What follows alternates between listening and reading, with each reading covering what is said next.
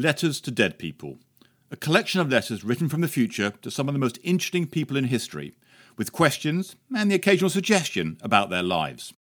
This is Science and Technology, Volume 1.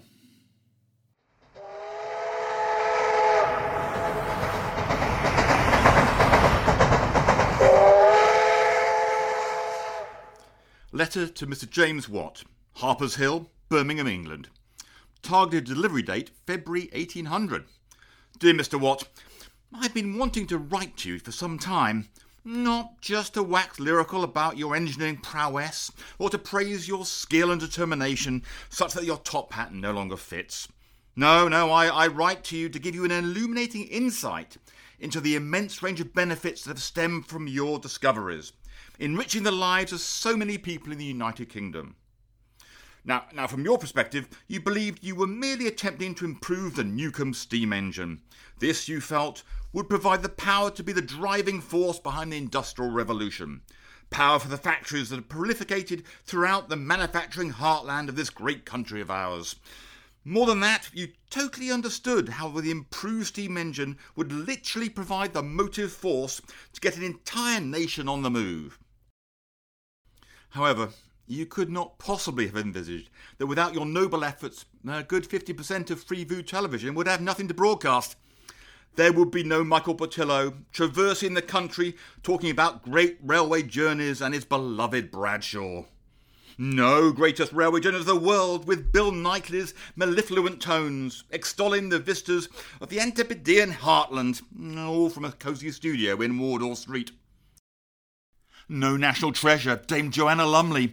All that exertion has made me quite hungry, darling. Sampling a Chinese pot noodle aboard a puffing steam train while traversing the Siberian wastes. And of course, how could we possibly ignore Fred Dibner's unmistakable voice, explaining in meticulous detail how to grease a sleeve valve? And the benefits to the very health of this British public in being able to watch coal being shovelled into a Type 060 locomotive furnace while eating dinners in front of the television without so much of a single grain of soot in their lungs is incalculable. I take my hat off to you. In fact, it brings a tear to my eye, and I must stand and salute you as I can hear, as I trust you can too, the unmistakable sound of the colliery band ringing in my ears. Yours, in admiration, Timothy Swift. I'll write again and explain what the hell television is. I'm just too overcome right now.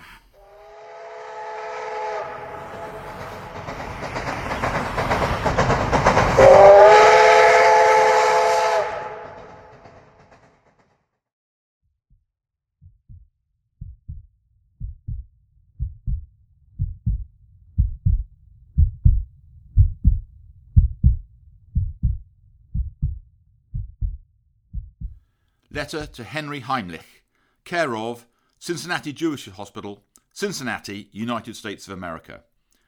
Targeted delivery date 1974.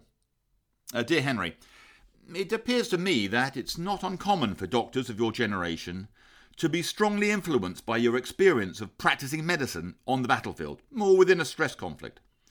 It's often the case of desperate times call for desperate measures. No time for decades-long trials, and many of today's medical advances have their heritage rooted in such situations. You yourself served in the US Navy in World War II, out in the Far East. It must have felt a world away from growing up in Delaware. In more ways than one, to be honest. After all, it was on this assignment at the age of 25 you developed your first novel treatment. In this case, against trachoma, an infection of the eyelids that can lead to blindness. Your approach of using antibiotics ground up inside shaving foam really proved effective. And as I said, desperate times call for desperate measures. However, it probably won't surprise you that it is for your recently published Heimlich manoeuvre that you will become famous, since you'll be motivated to try and reduce the roughly 3,000 people a year that die from choking in the USA, most in everyday situations like restaurants and the home. I'm not quite sure how the beagle dog on which you experimented felt about the whole thing. I suppose at least it was anaesthetised. Your technique of providing an upward abdominal thrust is already starting to show results. Bits of meat are now flying out of the blocked airways of diners up and down the land.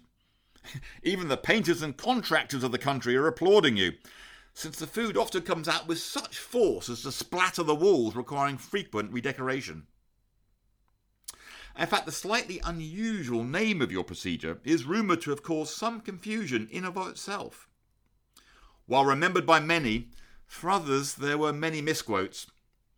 Although not recorded in the history books, I can well imagine, for example, Mrs. Jones of Texas startling the somewhat elderly attendees of her tea dance class by, upon her friend beginning to choke on a peanut butter and jelly sandwich, shouting for help for a hymen remover. In fact, I'll let you in a little secret. In a couple of years' time, the actor Ronald Reagan, who will go on to become President of the United States, will be saved from choking on a peanut by your manoeuvre. Now you may ask how I know this. Well, actually, I'm from the future, the year 2046 in fact, and so I have the advantage of perfect hindsight. Look, I understand you probably won't believe this. It does sound far-fetched, I know, but it's true. Ronald Reagan will become president. Of course, no treatment is without its problems, even yours. It's easy to learn, which is both a pro and a con. It means that people can tend to get a bit carried away, sometimes causing impact injuries not dissimilar to those caused by the traditional thumping on the back and chest, which your manoeuvre was in fact designed to replace. So maybe it isn't a case of one size fits all in all these situations. Finally, a word of caution. I gather you have some early nascent views on the use of malaria therapy, where benign malaria is used in an attempted treatment for a variety of diseases and viral infections. Now, I'm all for scientists and doctors experimenting against the status quo. It's often how advances are made. In this case, however, the evidence seems weak, so I would advise you to proceed cautiously. I hope you don't mind me contacting you in this way. I just had to get this all off my chest. Yours sincerely, Timothy Shift. Talking of the name of your procedure, by the way, I do have a question. Whatever made you decide it was going to be a manoeuvre? I mean, armies go on manoeuvres. You manoeuvre a ship into a harbour. Loaded trolleys in B&Q are impossible to manoeuvre. But grabbing choking people from behind?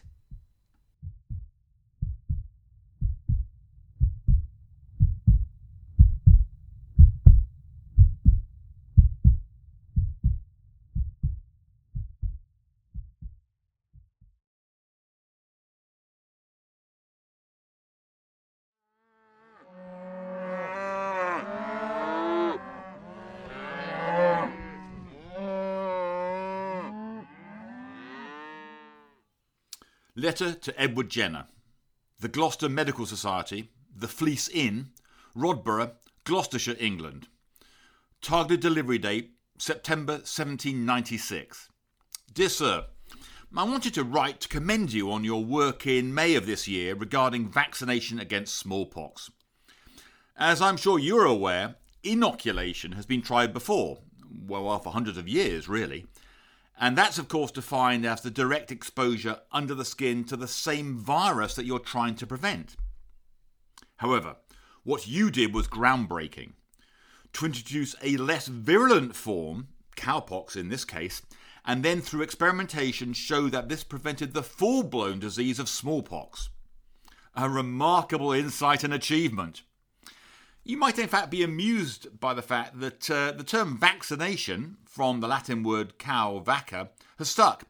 And even today we use it for when we protect people against any virus, irrespective of how the material was obtained. I did want to warn you, however, that there is a scurrilous innuendo circulating that the inspiration for your work actually came from your involvement with a certain milkmaid. The story goes that the beauty and clarity of her skin triggered the thought in you that it was perhaps her exposure to cowpox via the udders that had left her unaffected by smallpox. I'm not really sure where this idea originated from, but you might want to have a chat with your friend John Barron, since sometimes these biographers get carried away and they like to spin a good yarn. The danger for you is probably obvious, because you can imagine the mixture of potentially damaging headlines that could come from the tabloids. For example, milk the maid and avoid the pox. Or, I only wanted to touch the teats, my lad. Or perhaps even the more futuristic, gut milk, no pucks. I would hate to see your reputation sullied by such rumours, so if you are intending to write a diary on details of your work, I'd recommend you clear this up that this was not the actual inspiration. Yours sincerely, Timothy Shift.